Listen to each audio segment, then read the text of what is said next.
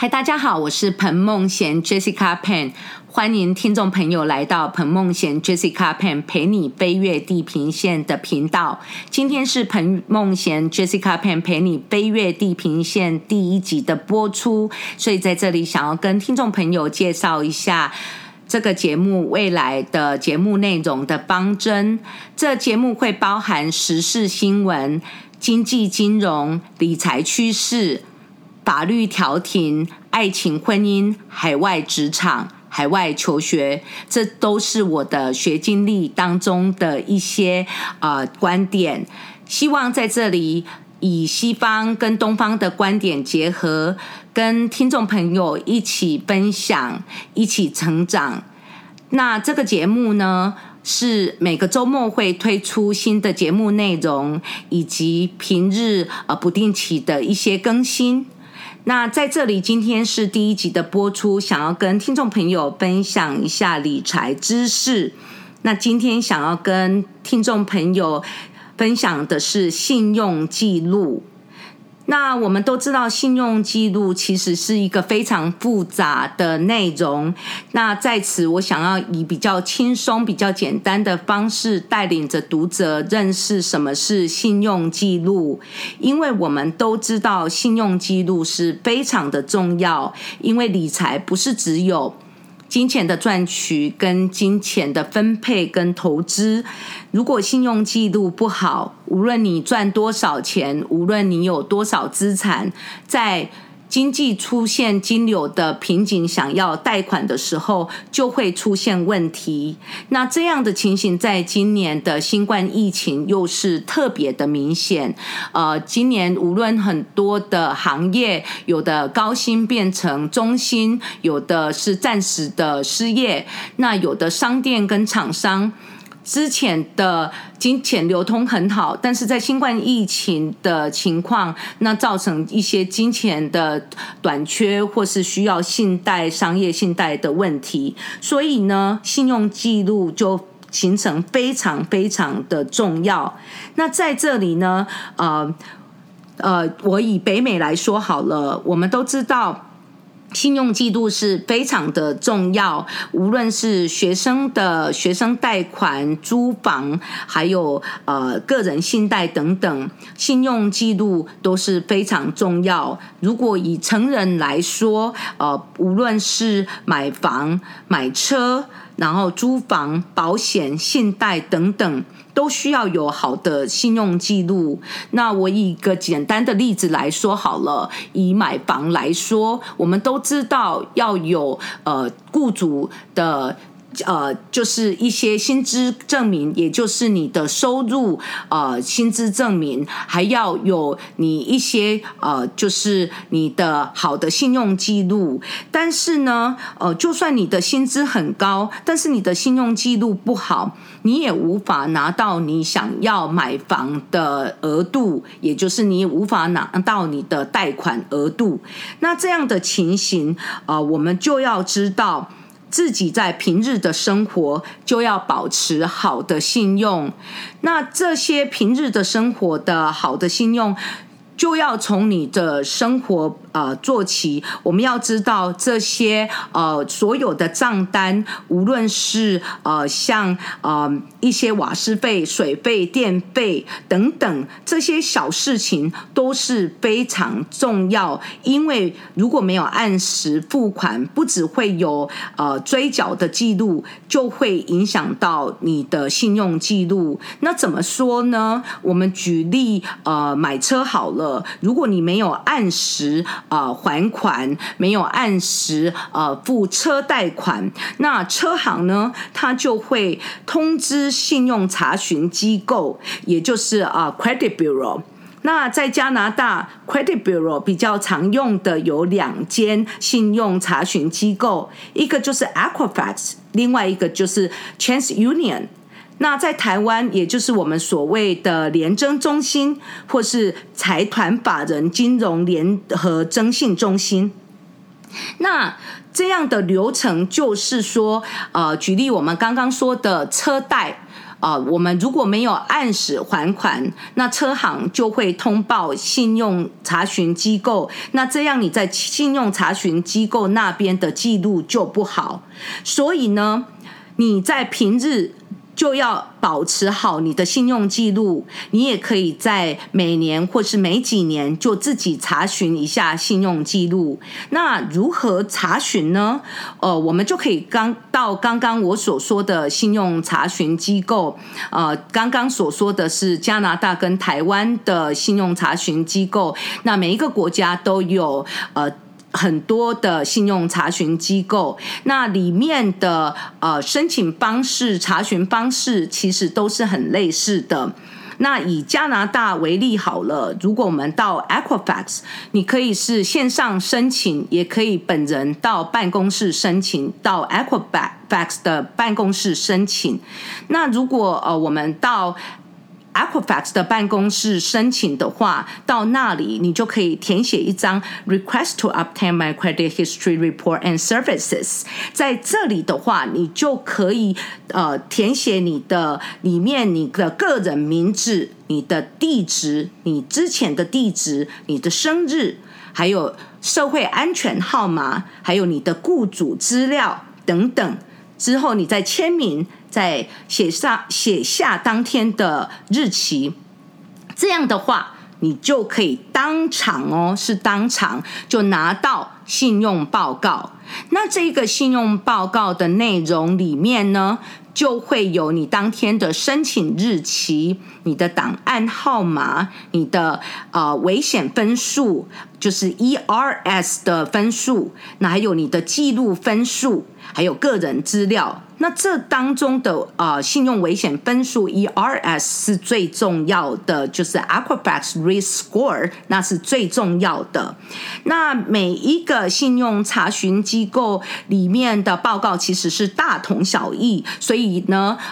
听众朋友可以自行的在你所居住的国家自己查询。那这样的情形，我们就已经开始了解到信用记录是很重要的。那所以呢，我们就要知道如何建立信用记录。除了我刚刚说的日常生活的水电单啊、信用卡账单，不可以忽视当中的付款日期跟付款金额。那如果你当月没有足够的金额，你也要在信用卡账单当月的付款日期会显示出你最低的付款额度，你也要付款那样的最低额度。那当然最好的方式就是全数付清，但是如果没有的话，你必须在截止日期把最低的付款金额付清楚，那这样才不会影响你的信用记录。那在此我们已经知道大略信用记录是如何的运作跟如何的查询。那如果有人会觉得很疑惑，如果是学生来北美留学，或是新移民到北美，那你没有当地的信用卡，那该怎么办？那其实是不用担心的，跟各个国家都一样。你如果没有过往的信用卡，那你就可以提出你的财力证明，或是你刚到加拿大或是美国所有的你的一些薪资证明。那如果没有工作，没有薪资证明，你也要提出你的财力证明。那这样子的话，银行或是发卡机构就会给你一个小额的信用卡，那你就从这里开始累积你的信用记录，也就是我刚刚说的要定时定额，就是在它规定的额度把它付清，绝对不要拖欠信用卡的账单的金额。那这样子的话，我们就知道有了信用卡之后，那才可以累积。所以在此我想要为信用卡平反一下，因为很多人都误以为理财就是要把信用卡都减掉，因为有的人看到信用卡就会有点失心疯，就会一直花钱，就忘记了花钱的额度。那其实信用卡存在你的手上跟它其实是一个隐形的金额，在你的脑中必须知道每一笔的花费就是真正的金钱。但是如果你做不到这样的自我控管，那你也不可以把全部的信用卡都减掉。如果你想要自己有好的信用记录，那你必须最基本要有2张信用卡。那以北美来说好了，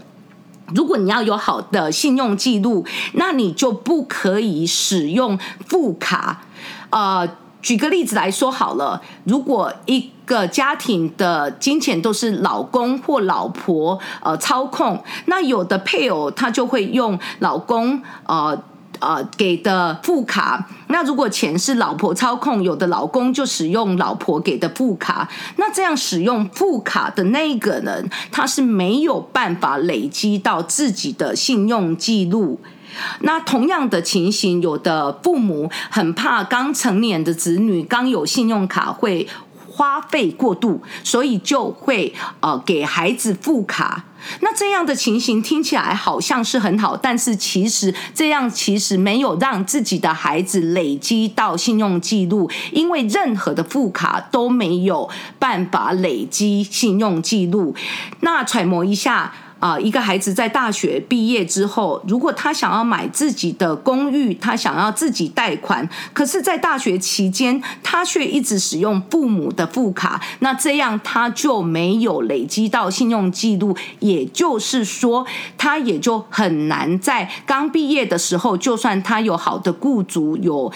固定的薪资，那他如果没有好的信用记录，他也很难拿到高额度的贷款金额的信贷额度。那这样的情形，我们就知道说，刚刚我提过的平日付账单很重要，信用卡的账单按时付很重要，那要有2张信用卡也很重要。那这个时候我们就特别要注意的就是不要有副卡。那这样子难道信用记录就结束了吗？不是的哦，因为现在的社会是很复杂，就是以婚姻来说，现在的离婚率很高。那像我在做离婚调停，就有很多当事人会问我，离婚会不会影响到信用记录？会的哦，因为在离婚的过程里面，这些信用记录虽然就是一直都存在，但是如果你跟配偶是银行联名账户，或是联名房产，或是联名投资，那如果对方本来说是应该是他来付那些房贷，或是对方付你的车子，或是对方本来答应要付的忽然不付了，那这样子的话是会影响到你的信用记录。所以在分居的过程当中一定要记得跟分居的配偶或是离婚的配偶把2人联名的户头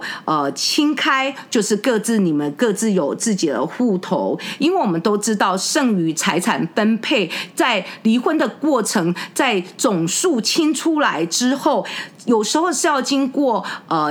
好几个月好几年才会有一个清楚的账目。但是在这个过程之中，如果你们有联名的房产、联名的投资，对方却恶意的不付，那当你成功的离婚之后，你想要自己买房产，那或是自己想要贷款等等，你就会很惊讶的发现，你的信用记录变得不好了。所以这是分居跟离婚的过程里面需要相当注意的。那除此之外呢，在离婚的案例，以加拿大来说好了，如果没有按时付子女抚育费的，也会影响到信用记录，而且这样的影响是很严重的，会长达6年没有付子女抚育费的记录会留在信用报告里面长达6年。所以呢，这也就是说，当你的婚姻出现瓶颈，那需要分居离婚，一定要记得跟配偶把财产分清楚。那如果你是属于需要付子女抚育费的一方，也必须要把这些情形都按照时间然后来给付，因为这完全会影响到你的信用记录。所以呢，在此我想要跟听众朋友分享的就是我们要知道，虽然你的金钱赚取跟金钱理财很重要，但是如果你的信用记录不好的话，会影响你的情形很多。那我们刚刚最重要的，我再总结一下，就是那个信用报告里面呢，那个信用分数就是最重要的。所以呢，听众朋友如果对自己的信用记录有疑惑的，一定要到你们当地的信用查询机构去查询一下你当中的自己的信用记录，这样子呢才能够在你需要金钱借贷的时候不会出现问题。那在这里，今天是我的节目第一次的录制，是比较生疏，希望在这里跟听众朋友一起分享，然后希望未来的节目内容可以更符合听众朋友的喜欢。那在这里非常高兴听众朋友在这里收听。那除此之外，我也想要介绍一下我今年的新书，2020年由时报出版的《恋爱脱单魅力学》。那这当中有一些我对一些爱情婚姻的观点，以我在法律调停看到的离婚调停跟婚姻调解当中的一些总结，